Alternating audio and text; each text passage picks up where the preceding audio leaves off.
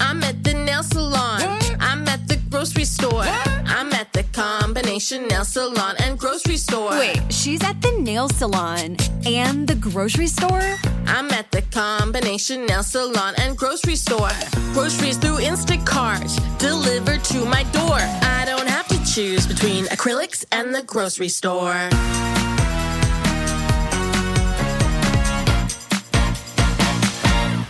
With Lucky Land Slots, you can get lucky just about anywhere. Dearly beloved, we are gathered here today to... Has anyone seen the bride and groom? Sorry, we're here. We were getting lucky in the limo and we lost track of time. No, Lucky Land Casino, with cash prizes that add up quicker than a guest registry. In that case, I pronounce you lucky. Play for free at LuckyLandSlots.com. Daily bonuses are waiting. No purchase necessary. Void where prohibited by law. 18+. Terms and conditions apply. See website for details.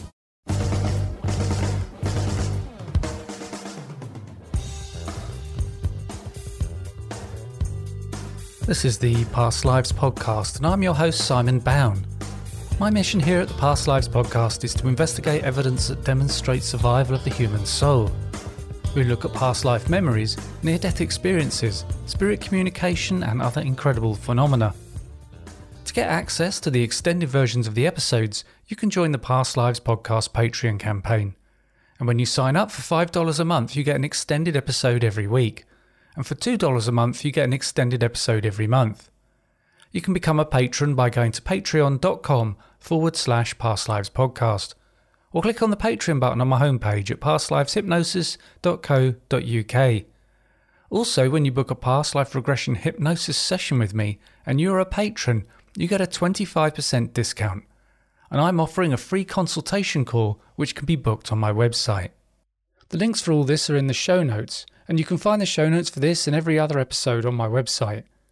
My Instagram is Past Lives Podcast with an underscore between each word, and on Twitter I am at Simon G. Bown. There is a Past Lives Podcast Facebook group, and if you'd like to join, you'd be very welcome. Now this week I'm talking to David Gerrelli about his book, How to Escape from Hell, Studies of the Afterlife. This book focuses on the extraordinary, distressing and hellish near-death experience stories from people all over the world. Hi David, thanks a lot for coming onto the podcast. It's kind of you to give us your time. You're very welcome, Simon. It's good to be here, and thanks for the invitation. Okay, so could you tell us how is it you got interested in this aspect of near-death experiences? Sure, no problem, Simon. So I'll start from the beginning. So prior to becoming interested in hellish experiences or less than positive experiences, at a very young age, I became abruptly aware of the reality of death. And unlike most children, including my own, I wasn't able to deal with the subject quite as easily as other children. And so I started to have panic attacks. I wasn't able to sleep. It became a kind of borderline medical situation. And I saw doctors and various other psychologists to try and determine, why am I hyperventilating and not sleeping and all of these problems. I just couldn't deal with the earth-shattering reality of death. And so my mother purchased the book, The Light Beyond, for me, which is the book by Dr. Raymond Moody. It's kind of a gateway drug into NDEs. And that was really helpful. So it kind of, I was born Church of England, but my family's never been particularly religious. I found the Bible, even at a very young age, to be somewhat fantastical. Coming from a technology background for the past 24 years, I have a very logical mindset. So the kind of scripture and the biblical references to hell did not really, and if anything, it scared me because, the Bible has not just the Bible, but many religions have an extensive set of rules and regulations about how you should behave. And I think a lot of people worry about, am I adhering to the rules and regulations to guarantee my spot in heaven? So The Light Beyond provided a non-judgmental version of the afterlife. And so as I grew up, I grew up in quite a rough part of England, and I was exposed to, and I've covered this in the book, drug dealers and drug users and violence. And I mean, I can say I never hurt anybody personally, but I was involved in some nefarious activity throughout my life. And so at a young age, having been aware of the light beyond and based on that book alone, I had a fairly strong belief system. Although to me, it wasn't a belief, it was a fact based on the books that I'd read. And I started to question, am I leading a kind of life that will set me on a path to heaven, or am I going to burn for all of eternity, which is pretty much what I was being told by doctrine. And then around the age of 21, I was diagnosed with a chronic disease called Crohn's disease. And since then, I've been in and out of hospital my entire life. I've had various surgeries. I had some brushes with death, some very close calls, but I never actually had an NDE. So despite having anaphylactic shock, respiratory failure, or as short as that may be at the time, I was in and out of hospital, but I never had an NDE. And so I was curious as well, why have I not had an NDE? And I also cover that in the book as well. So for a time, I wondered a lot about what my post-life destiny would be. And eventually, as my life improved and I built a great career for myself, I've traveled the world, and I now live in Australia, despite originally being based in London. And with my own son, I decided to, my son asked me the same question, what happens when we die?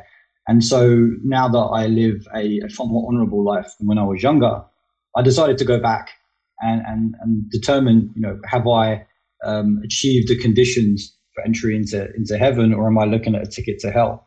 And so that's when I started to investigate hellish experiences.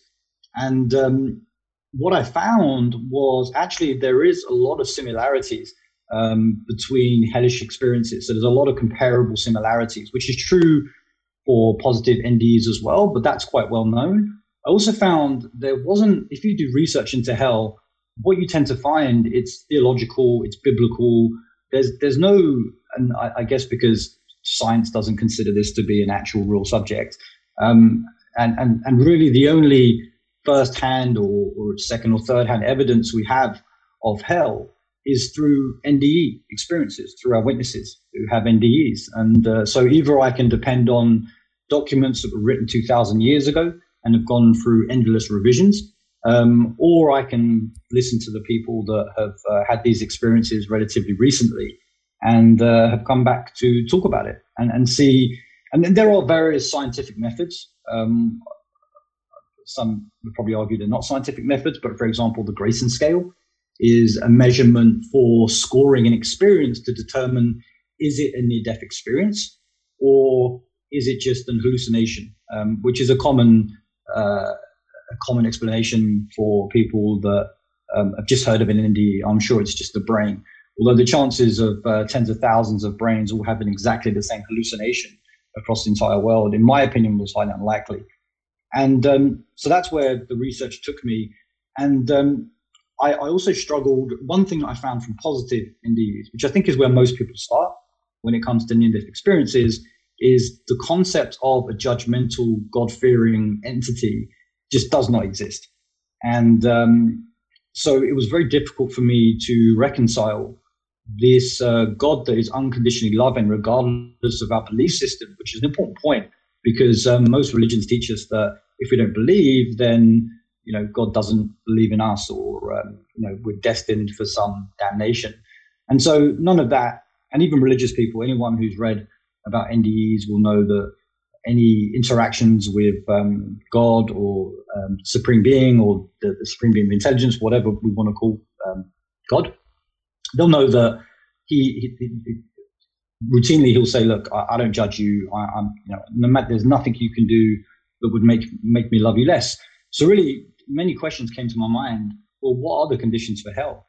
Because there are two types of NDEs when it comes to hell. So one is a direct experience of hell, which I've covered in the book with a number of different experiences. And then there's this concept of observers. So these are people that are having positive near-death experiences, but have been imparted with knowledge of hell, or they've seen it. And one of the things that kept on coming up during these experiences was people chose to be in hell. So you don't need to be there unless you want to be there. And obviously, why would anybody choose to be in such a horrific place? And so that really led me down the path that I took. There's 4% of all NDEs, approximately 4 to 12%, of all NDEs are less than positive or hellish NDEs. So there's not a huge gold mine of witness statements that we can call upon. But when we start to cross-reference the observers with the direct witnesses, then we start to get a pretty good picture. And then if you apply that to some of the other theories around energy, so there's a lot of focus around energy, positive and negative energy. And I cover this in the book. There's a concept of agape and various other things. So to answer your question, it's been a long journey, and it was a curious something that I was curious about that became more of an obsession over time. And as I did the research and went through the reports, and I worked very closely with NDEF, the Near-Death Experience Research Foundation, and I got to a point where it did kind of start to make sense, and I was able to really pull together some mechanical information around how hell may exist and why it exists and why people go there. So I talk about this in the book. I do not believe I am destined for hell. I don't believe anybody is destined for hell, and that's covered quite extensively in the book. So I got the answers I was looking for, but the rabbit hole went a lot deeper. So there's many other things that I discovered about hell as well. Well, when you say 4 to 12% of reported NDEs are distressing, do you think that actually the percentage is higher, but people are much less likely to just talk about them? Absolutely, yeah, and that's absolutely correct, and there's a good reason for that. So NDEs in general have a stigma around them, which is curious because I was talking about this recently on another interview. But if you take just take a kind of current cultural phenomenon, so if you look at QAnon, so this is a conspiracy theory started by 3 people. And it's become a massive following. It's got a huge following in the US. And a lot of people believe deeply in it. Elected officials have a strong belief in something that doesn't really have any solid evidence to back it up. So then you look at near-death experiences. There are tens of thousands of these reports, and most go unreported. And yet we still consider them to be fringe, supernatural stories. And they're not really given the credence they deserve. And because of that stigma, people, even with positive experiences, don't come forward. And a lot of time when people do come forward, their experiences are dismissed as hallucinations, or they're losing their mind. And that's even worse for a negative experience. Because for a negative experience, a lot of these experiences, a lot of our witnesses feel shame, humiliation. And what we tend to find is, and I cover this in a book, most of the people that have these experiences aren't bad people. So if you're a good person, and you go through a hellish experience, you're going to ask yourself, well, why me? I'm a good person. I haven't committed crime. I haven't hurt anybody. Why is this happening to me? And obviously, as you know, I talk about that in the book. So yeah, there's a much lower number of hellish NDEs. And quite frankly, I think a lot of people that have had it just don't want to talk about it because it's terrifying. Lots of people that have spoken about it, and I've included in the book, have problems like hyperventilating, and they just, it's terrifying for them to revisit that in their mind. So I think it's a very small percentage of the overall hellish experiences that are actually reported.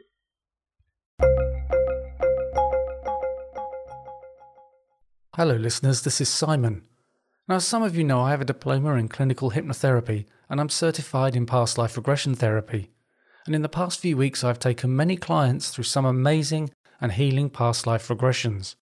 And I conduct sessions over Zoom, and I've had clients from many countries around the world. Now, when you go through a past life regression, you will feel totally in control and remember everything. And also, I record the whole session and send you an MP3 afterwards. And this gives you space to relax and go with the flow, knowing that you can listen back later and analyse what you experienced if you need to. So if you ever wanted to explore your past lives in a single session, or have an issue you want to work on, you can go to my website at pastliveshypnosis.co.uk and book a free 20-minute consultation. And at the moment, I'm offering a 25% discount to everyone that has signed up to the Patreon campaign. The link is in the show notes. We've had the idea of hell for hundreds or thousands of years, and it's got quite a intense description of fire and demons. Do you think that perhaps people had NDEs thousands of years ago that were distressing, and that's where the description of hell comes from.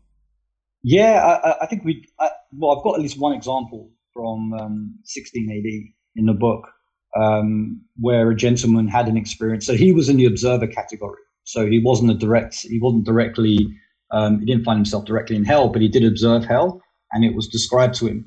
So when you apply the language of the time, and in the 16 AD, there was obviously a lot of religious doctrine, and heresy was a big thing. So there's a lot of kind of religious wording and religious doctrine applied to the overall experience, but still it's very much in line with experiences of the modern day.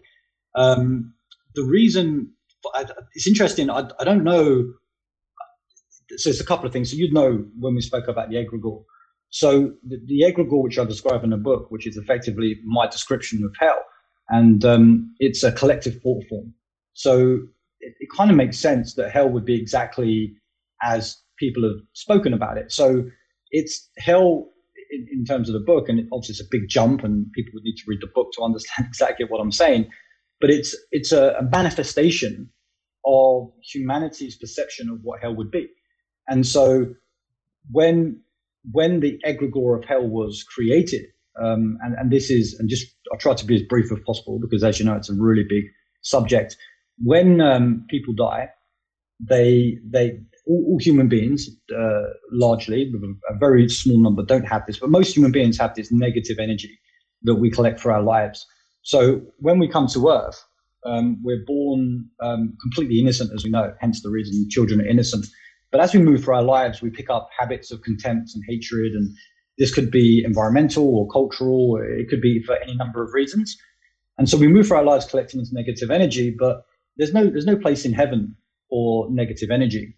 And when we pass on from our lives, there's only a couple of things that can happen to that negative energy. So the preferable thing would be to shed that negative energy. And I talk about this in the book, the purpose of life. And the book is not about the purpose of life, but we need to touch on that to understand why would we even go through all this stuff to begin with? Why would we be on Earth and collect all this negative energy if it could potentially lead us to hell?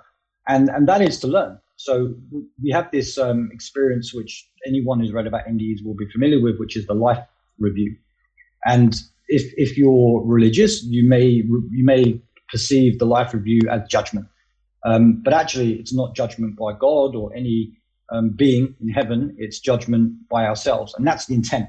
It's for us to enrich our souls. So when we come to this life review and we replay our lives, and it's not just what you hear about in movies and books where your life just flashes before your eyes. Excuse me. The intent here is for you to really understand the impact you've had on other people's lives. And that's what it's really about. It's that and forgiving yourself.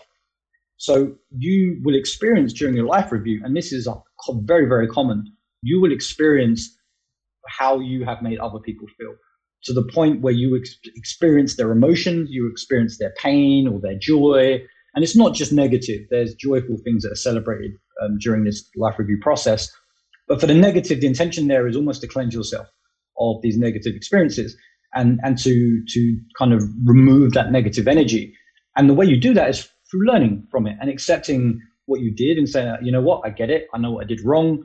This is what I could have done better. And I forgive myself. Most importantly, really important to forgive ourselves. God or any being that happens to be with you during that process, it's not always God. It's they already forgive you. Like before, they already know what you've done. So a lot of people go into this process. A lot of people think that when we get to heaven, that's when God or whichever beings we happen to be with are going to go for our life and then start judging us. But they already know by the time that we get to that point what we've done. And so it's just being replayed back to us. And so the process of going through that and learning from it sheds that negative energy. So there are many cases, and most of those I've included in the book, where people go directly to hell, but I can explain that a little bit later. So all that negative energy, so if you can't complete the life review, it's kind of like you're subconsciously choosing to go to hell, because it's a bit like imagine an oil spill in the most beautiful Pacific Ocean. If you take that, you can't take that negative energy into heaven. There's no place for it. I mean, that's not our natural state as souls, to be contemptuous and hateful and greedy and all these different things. And what we do know, at least from the research, is when people leave their bodies, they become, their sense of empathy and compassion is heightened. And there's certain things we have to accept to understand all this. So obviously I can't cover the whole mechanics of heaven and hell and souls and birth and all in one single book. The focus here is more about hell. But suffice to say, if you cannot get into heaven due to this weight of negative energy that you carry, then you can't complete your life review. And I have an example of that in the book. What happens when somebody can't complete their life review? Then really there's only one place you can go. And the law of attraction means that positive energy is attracted to positive energy and negative energy is attracted to negative energy. And one thing that comes up all the time in positive and negative NDEs is this magnet effect. So people say I was sucked into this tunnel or I was pulled down to hell, and they have this overwhelming sense of attraction. So that's the law of attraction. So that your negative energy is attracted to like negative energy. So whether that's in the life review and you've been unable to overcome, I want to say unable to, it's a choice. There's nothing physically stopping you from completing your life review. It's difficult. People use the word ashamed. People use the word horrified. Very simple things they did in life. We're not talking murder or mass genocide. Just simple things like I bumped past somebody in the street and I was really rude to them, and then I felt how they felt and they were really upset, and I feel humiliated. So very simple things. Just can be quite a difficult process to get through, even if you've lived a relatively good life. And so if you're not able to complete that, then hell is where we go, or more specifically, an egregore. So an egregore, and I've dedicated a lot of time in a book to this. An egregore is a collective thought form. So it's all of the energy. So you think about it, when you die, you don't have a physical form. So I think it's widely accepted that souls are energy and our natural state is energy. If anything, when you read about NDEs, you find that the human body is more of a cage than anything else. And so we shed our mortal form and we revert back to our form, our energy form. And then, and that is a very powerful form of energy as well. So it's not just like electricity. We're talking about a conscious energy that is part of a wider collective. And that, if that energy is consumed by negativity, you can't go to heaven with that. So you go to hell and you're attracted to it because your negative energy is pulling you in that direction. And bear in mind, negative energy isn't just hatred and contempt and all these other things that we associate with hell. It's also guilt and self-loathing. And that's why it's really important that people can learn to forgive themselves. And so if a egregore is a collective thought form, it's a manifestation of all of the people, and that doesn't make it any less real. It's still just, the energy of our souls, we can manifest anything. And an egregore is a collective manifestation. So I don't know exactly when people started to say hell is fire and brimstone and demons and all this kind of stuff, but actually by the very fact that we perceived hell to be such a thing, to be full of fire and burning and all these other things, we kind of unexpectedly creating that version of hell ourselves. So if you think about it, I refer to it in the book as an ancient egregore as well. So let's assume hypothetically the first ever person. Now, obviously, I believe in evolution. That's a whole different subject. But this is not a religious book. And so I'm trying to use what we know scientifically and associating that to what we don't know scientifically about hell, but we do have witness statements based on. So let's assume the first person to go into hell, that person will take their initial preconceptions of hell with them. And then collectively over hundreds and thousands of years, as people go to hell and they take their energy with them, they're taking their own perceptions of what hell looks like. And so based on that, and this is more of a theory, there's no witnesses that can tell us that, because it's not the kind of question people ask when they go to heaven or when they go to hell. But collectively over time, as people contribute more and more to this egregore, this ancient egregore, they contribute their unique self and their own perceptions of hell to that egregore, which is a collective thought form. And the egregore itself is not consciousness. It's a collective consciousness of everybody within it, and it influences the people within it as well. So this concept of burning and everything else, there's a couple of things why. So if one thing that comes up all the time with hellish experiences is as new occupants, if you like, of hell approach hell, and they hear the screaming and the horrific swearing and the insults and the clanking and the burning and all of the things that are pretty terrifying that are very traditional about hell. They also have this overwhelming sense that whatever beings exist in this place want them to feel their suffering. They want them to be as terrified and as sad and as hateful as they do. So I don't know if these souls trapped in heaven find comfort in, or whether it's just jealousy, like, I feel this, so you have to feel this. But there's always this overwhelming sense of these creatures, of these demons, and actually humans wanting others to be part of that. So, and so these different things contribute to this. And if you think about it, the purpose, if you really want to scare someone, which is, or you really want to perpetuate evil, which is ultimately just making people feel bad and treating people badly. I mean, that's the definition of evil, is to frighten people and to terrify them. If you really want to do that, what kind of evil, monstrous figures would you come up with in order to scare people? So, and we have these traditional descriptions of hell, and I've included some in the book, but there are many things about the afterlife that humans just cannot perceive. Color is a good example. There are colors that reported that do not exist in our universe, on Earth. And the same is true for a lot of these demons and creatures. The descriptions, people try to give the closest description they can, but very frequently they say, look, that's just so much more horrific than what I'm describing. It had horns, it had spiders for legs. In heaven there are objects that we can, and places that we can understand and associate with. But in hell, it's almost exclusively things that we recognize in hell. And some of it's quite biblical. So if you look at some of the demons have like spiders' legs, and I did some demonology comparison in the book. There's a lot of figures and creatures that appear in hell that you would expect to see based on scripture. So really, the only explanation for that is, and we know that an egregore is a collective thought form. We know it's a manifestation. So the only explanation really for these manifestations and these demons is that humans have created these manifestations. And that may be, and I mentioned this as well, it may be that people start to manifest themselves, their own being, as being terrifying and scary, so they can scare other people, so they can make others feel the way that they're feeling. So it's a complicated subject, hence the reason why I've written a book on it. But I think that's what, hell is a place. Sorry, heaven, I should say. Heaven is a kind of kingdom or a place or a reality or a universe or whatever term people are most comfortable with. Whereas hell is not really a place. It's a collective manifestation within this concept of an egregore.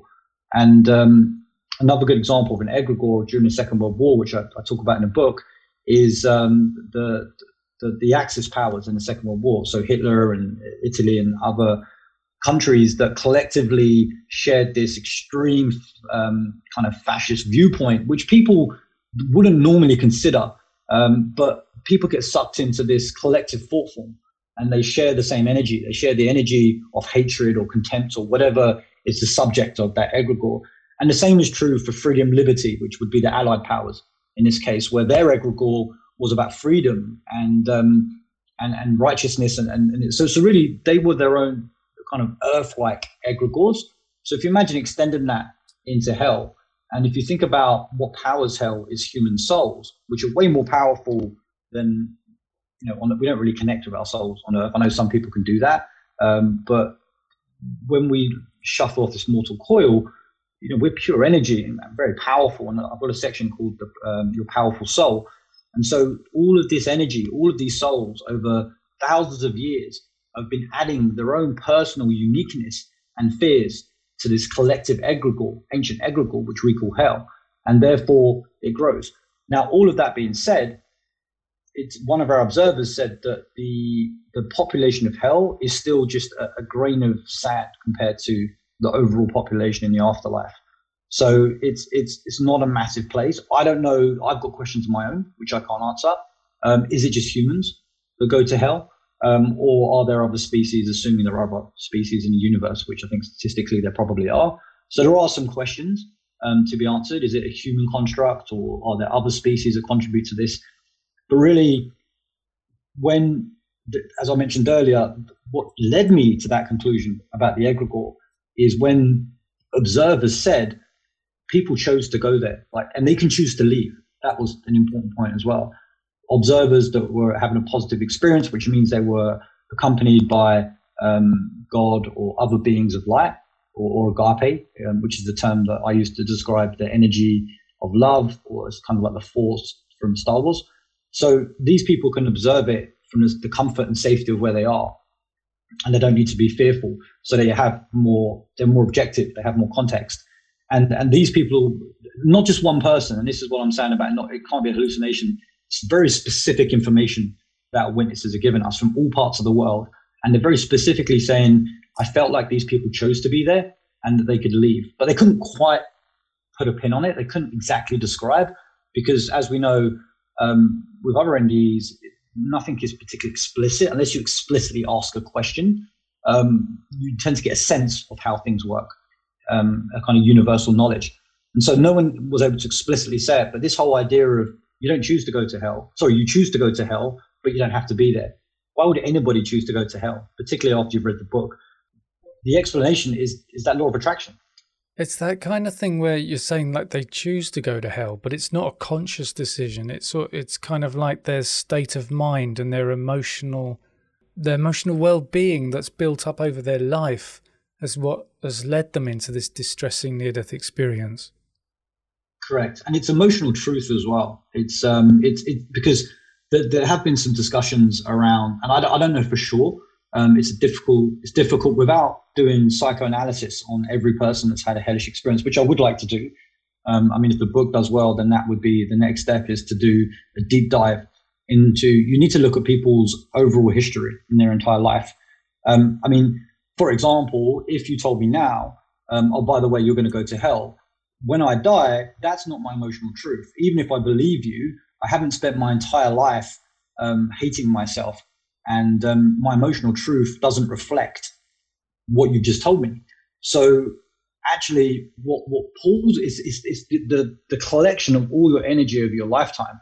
And so if you spent your entire life feeling less than worthy, and that's the kind of thing that is going to attract you to that negative energy. It's not an overnight process. And that's why there's very few instances. I've never read one instance of a child talking about hell, not one. Because a child doesn't have time to build up all that negative energy over their lives. Just not enough time in their lives for that to happen. Almost 100%, or at least all the ones I've read of children always are positive. I've never read a negative experience for a child. So yeah, it's your emotional truth. Nobody would choose to go there. But that same emotional truth is kind of how you get out of hell as well. It's acknowledging that you don't deserve this. And I wrote in the book, everybody belongs in heaven. There are zero exceptions to that. The question, the classic one is Hitler.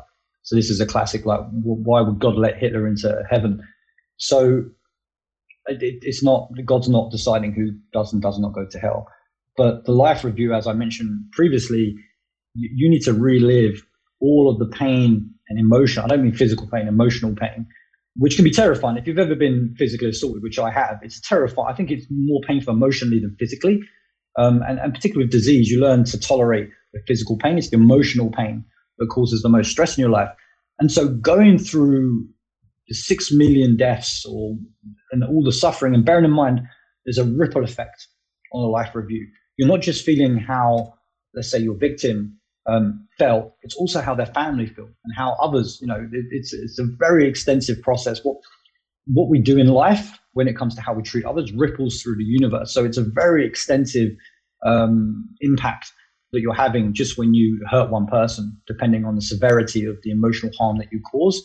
And so if you imagine a life review requires you to get through it, the answer to someone like Hitler, and it's not what people that are particularly religious and want doctrine to tell you, it's not what they would like to tell you, but the reality is largely the same. If you've lived a bad life, the form of judgment is self-judgment, it's self-imposed judgment. And I had many debates with my wife, and she's very strong position that she takes on this. So she has a fairly religious background, Russian Orthodox. And so she believes, no, you go to hell, God sends you to hell. That's just not what the research tells us. But that being said, if it makes people that believe that more comfortable, the life review, God's not judging you, but people don't go like Hitler wouldn't have got there and said, you know what, I don't care. Your sense of empathy and compassion is significantly enhanced, increased, because, and I'm actually already starting to look at a second book for this, but you weren't always the person you are now. So you weren't always this person. And so when you go to heaven, you're kind of going back to the person you were before. You retain your consciousness and all of your unique experiences that you've garnered through your life. That goes with you, but you just, it's something we have to accept, but there's an explanation behind it. But something you need to accept is we weren't always who we are today. And so this life has got us to where we are. So when we go to heaven, we start to remember things about who we were before. And when we get to the life review, we're not just going to say, you know what, I don't care. Those people deserved it. We have a different perception of what we did. And so when we go for the life review, it's done without all of the things that people use to justify their actions in life. And even if you do have those, if you do retain some of that kind of ignorance towards your actions, then just the sheer fact of experiencing what you've put other people through, if it was significant, particularly in the case of genocide, it's unlikely that you're going to be able to suffer through that entire process. And so whether on the face of it, it's God saying, look, you deserve this, or whether you're saying it, the result is the same. If you've lived a particularly heinous life and you've hurt lots of people, then the result is ultimately likely to be the same. Now, I haven't been able to answer because we only get reports of people that have come back. And obviously, we don't know what happens to people that stay there, and we don't know how long they stay there for. But we do have some witness statements that say hell is not permanent and that nobody stays in hell forever. And certainly God doesn't want anyone to go to hell. And I think this is where free will comes into it. So if God doesn't want you to go to hell, and there's nothing, or the creator or the being of light, whatever word makes people feel comfortable, if God doesn't want you to go to hell, then why would he allow it? And the answer to that would be free will. And for example, we created the devil, this mythical creature, to blame for humanity's own misgivings and weaknesses. And that's free will that's doing that. That's not, people say, why does God allow suffering? Well, I mean, with the exception of disease, most suffering is created by human beings in many cases, particularly from a war perspective and crime and violence and stuff like that. So I think that, you know, we find it quite convenient to blame God for things that we don't like, but we also talk a lot about our free will and our liberty. Well, we can't have both. So I think a lot of, you know, and this answers the question of, well, why would God let you go to hell? Well, he can't really stop you. You know, if that's your decision, that's your decision. And whether you make it consciously or subconsciously, now obviously you will make it consciously, your emotional truth, what you've collected over your life, that's your decision matrix. That's where you're going. And then, as you know, there are ways around that, and discussed in the book as well. And also one other point, when you go to hell and I mean, if you read some of the life reviews, not just in my book, but if you read any life review, it's a very overwhelming process, and people become very introvert at that point. They become kind of absorbed in their own experience, and they almost block out everything that's going on around them. So if I'm accompanied by these beings of love, and I'm going for my life review, and they're saying things like, and this has happened before as well, some of the witness accounts, like, it's not your fault, you're only human, what have you learned from it? That, when it gets really bad and you're really struggling to get through it, you tend to you kind of block out these what's being said. You block out the support that you're receiving at that point.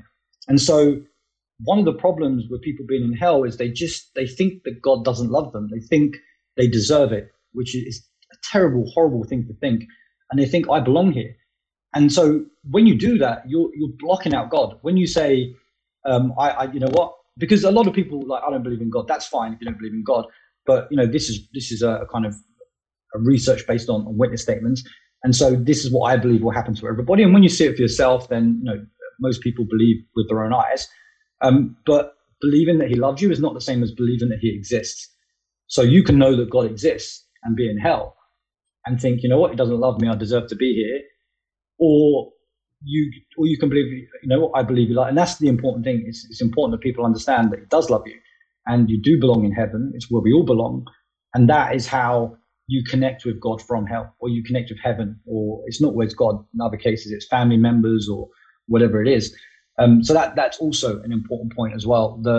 Why people remain in heaven is because either they refuse to complete their life review, which is absolutely essential to cleanse yourself of your negative energy and to learn from your life or purpose of life.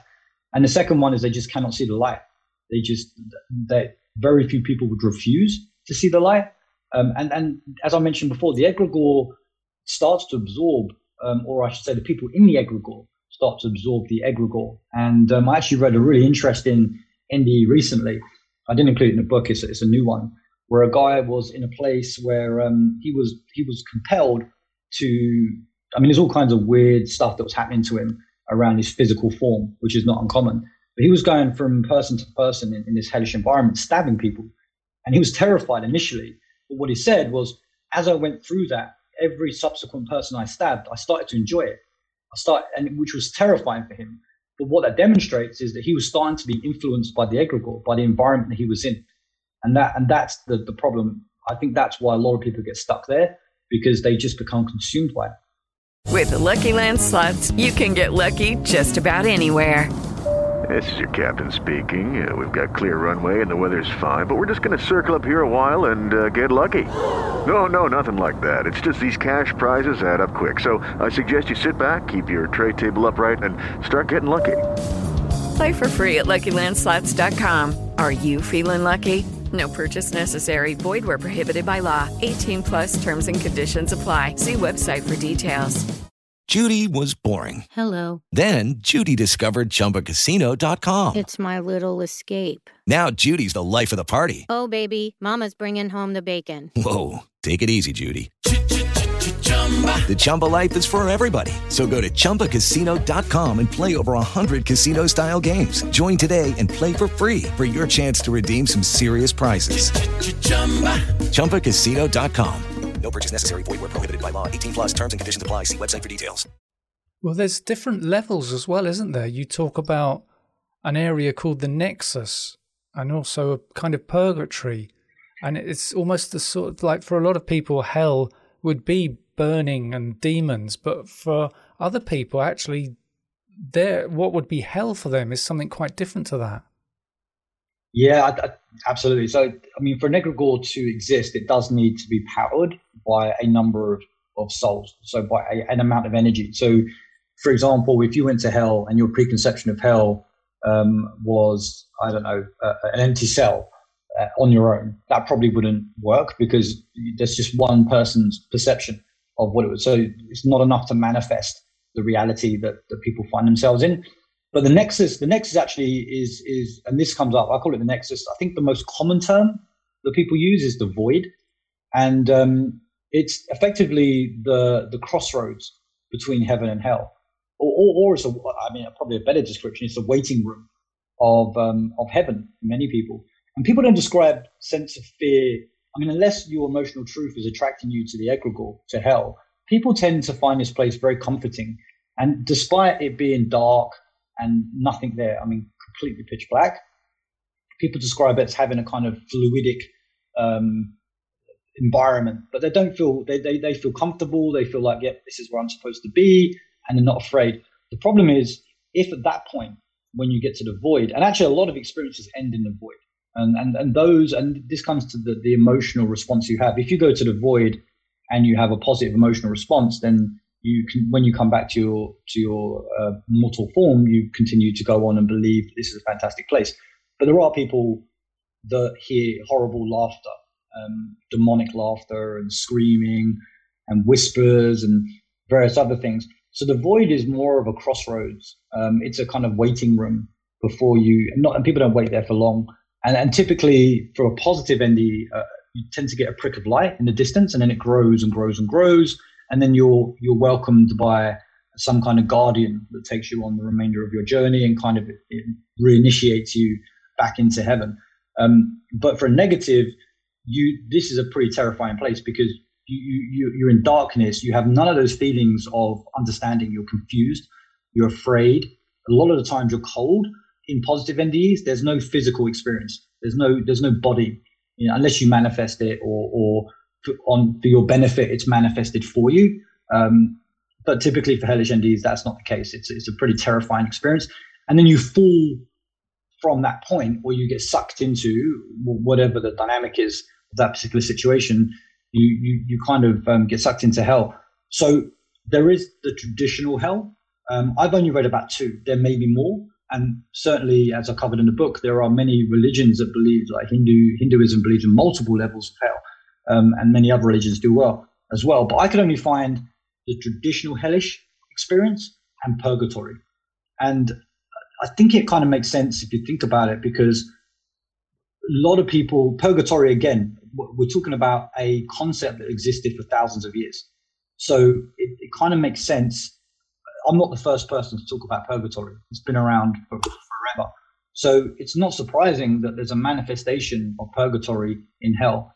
And actually, the people that are attracted to purgatory are different in some ways when it comes to their emotional truth to the people that are attracted to the more traditional hell. The people that are attracted to purgatory typically suffer from deep depression. And we've seen this. So it's deep depression. It's a feeling of a lack of self-worth. It's sense of feelings of guilt, and it's all that kind of self-loathing. That tends to be the people we see attracted to that particular egregore. And it is pretty horrifying because even though there's not demons, and I mean, I talk about being eaten alive in the book, and some other forms of torture that came up, but just being in an environment where you're kind of perpetually stuck in your own depression, that you just live on and on and on and on and on, is pretty terrifying, I think. But the same rules apply to purgatory as they do to traditional hell. It's the same place effectively. It's just a different manifestation of your emotional truth in that particular scenario.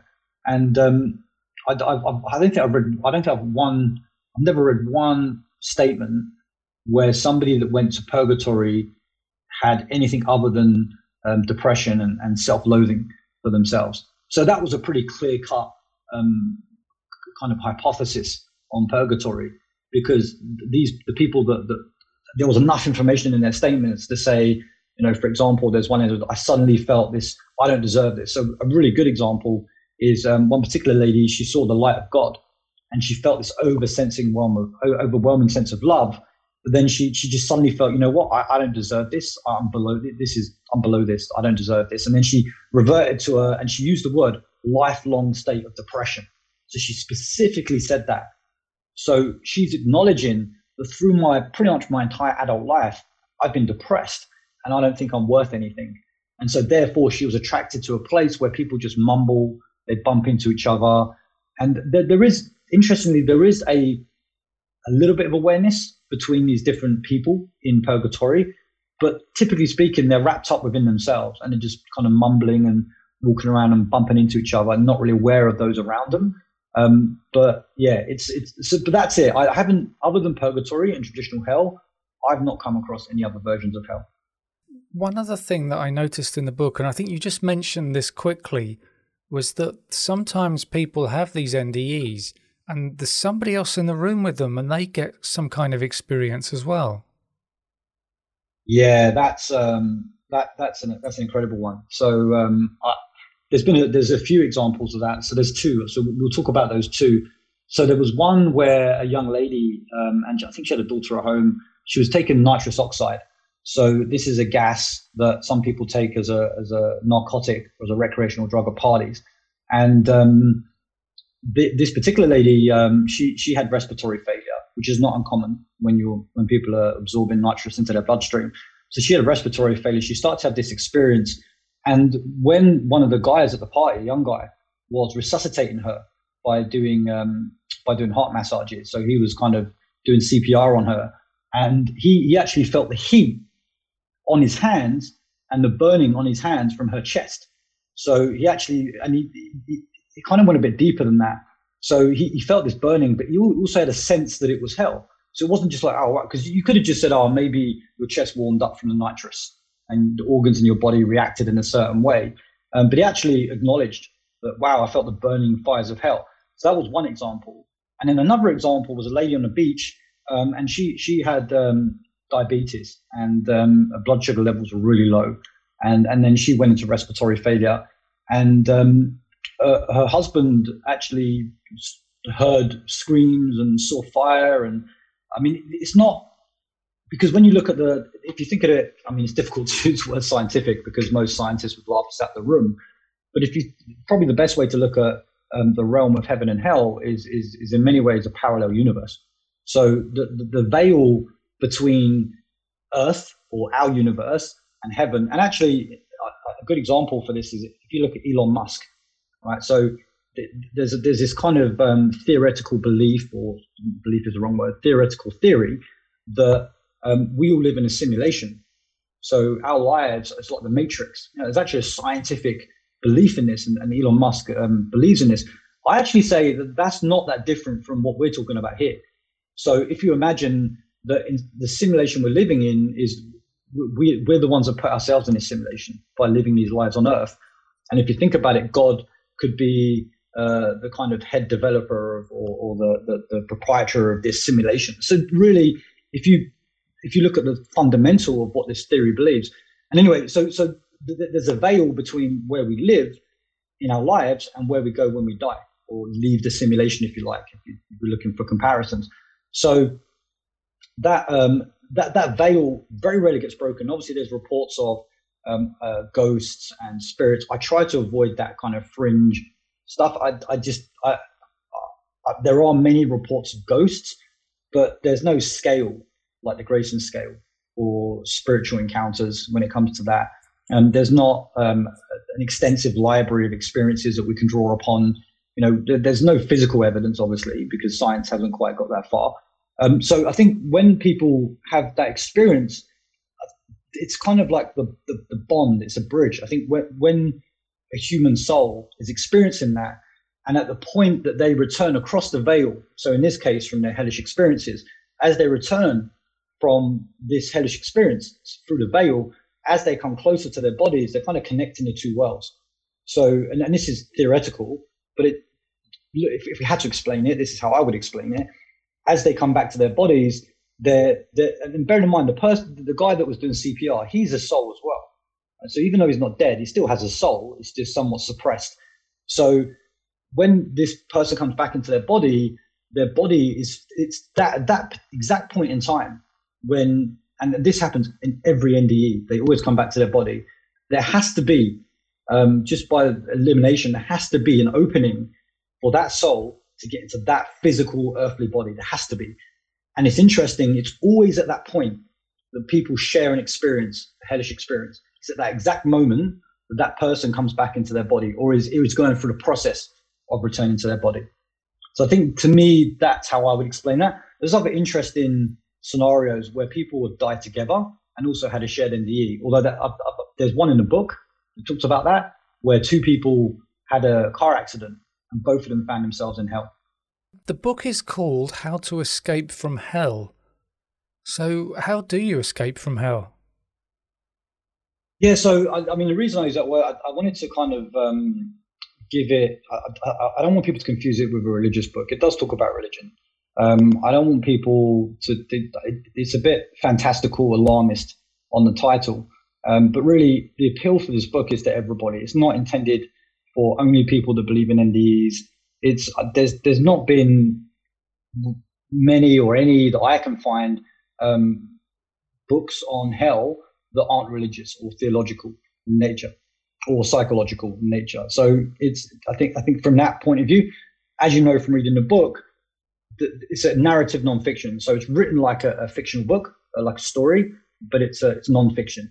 And there's a good reason for that, because it's a journey. It's a journey through hell, and it's a journey coming back from hell. And so, but despite the name of the book, the big twist here is actually the book it's a message of hope, and it is horrifying and terrifying, as you know, the experiences that people have had, and to think that anyone would have to go through such a horrific experience is terrifying. But at the same time, it talks about how, as we're talking about how to escape from hell, but also importantly, how not to get there in the first place. And the message is really simple. When people say, what do I need to do to not go to hell?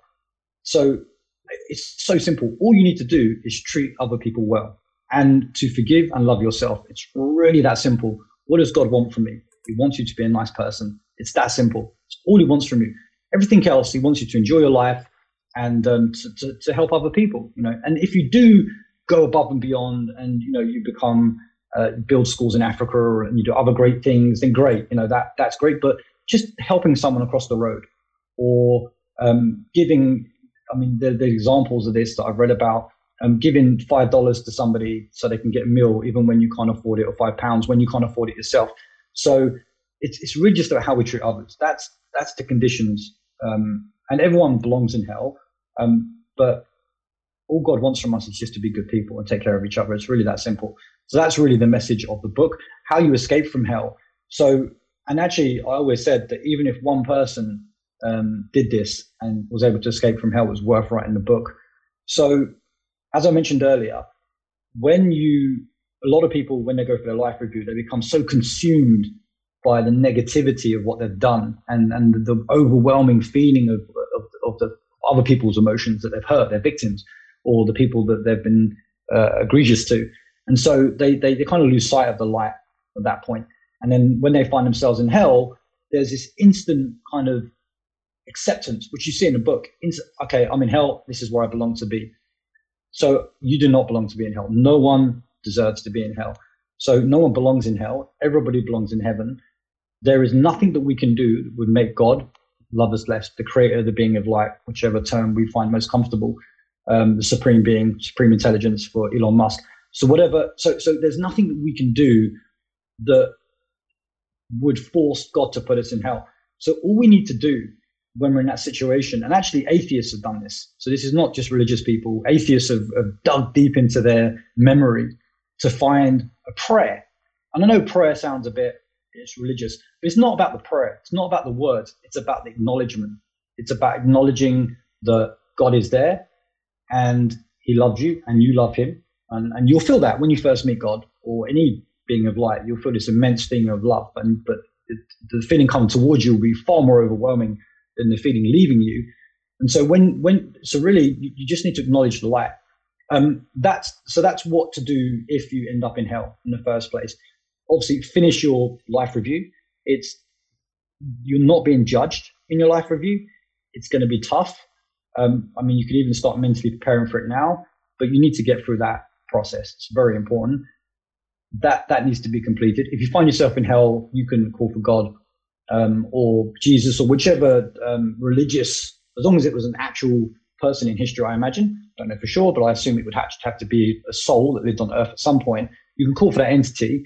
And there are examples of people being pulled out of hell all the time. It happens. But there is something you can do now to make this entire process. There are a couple of examples where people had their life review and it was purely positive, despite they're like, well, you know what? I did some bad things in my life. Like, why is my life review why is it entirely positive? Why is there a negativity in my life review? The simple answer to that is they already learned in life from their mistakes, from what they did. And they'd already forgiven themselves for those things. So I did this exercise, and I think it's quite helpful. If we look back now, and everything you can remember, even knocking into somebody, just saying something nasty, contemptuous to a stranger, all of it counts. It all matters. It'll all be included. So just look back at everything in your life, even wives, husbands, boyfriends, girlfriends, brothers, sisters, it all applies. You look back through your life, what have you done that you think you could have done better?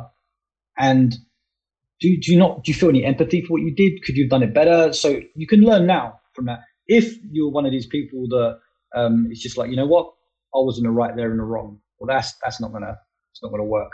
So there's no in heaven, and I cover this in the book. You can't hide what you're thinking. God knows everything. Everyone knows everything, in fact.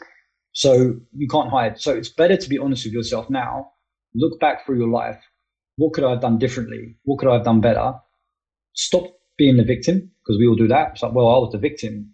It's not really about that. Even if you were, what could I have done differently? And I think that will help people when they get to, and I think that explains why some people that go for the life review, despite expecting to have some issues, did not, because they're able to kind of go through their lives prior to heaven. Bearing in mind that this journey on earth is a learning experience to enrich our souls. And so that's the ultimate goal here. So they're the three things that I would bear in mind. But the number one message for me is to remember that there is nothing that we can do that would make God love us less. That's kind of my motto when it comes to the book. And what are the kind of after effects that people have when they've had a distressing near-death experience and they come back to their body without being lifted to the light?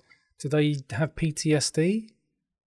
Yes, yeah, absolutely. Some people do. I don't know about as far as PTSD, but people, the most common outcome is turning to religion, because in the absence of any other explanation, and this is part of the problem with the subject, if somebody has a hellish NDE or a lesson positive, a lot of people don't like the word hellish, where do they go? Who do they talk to?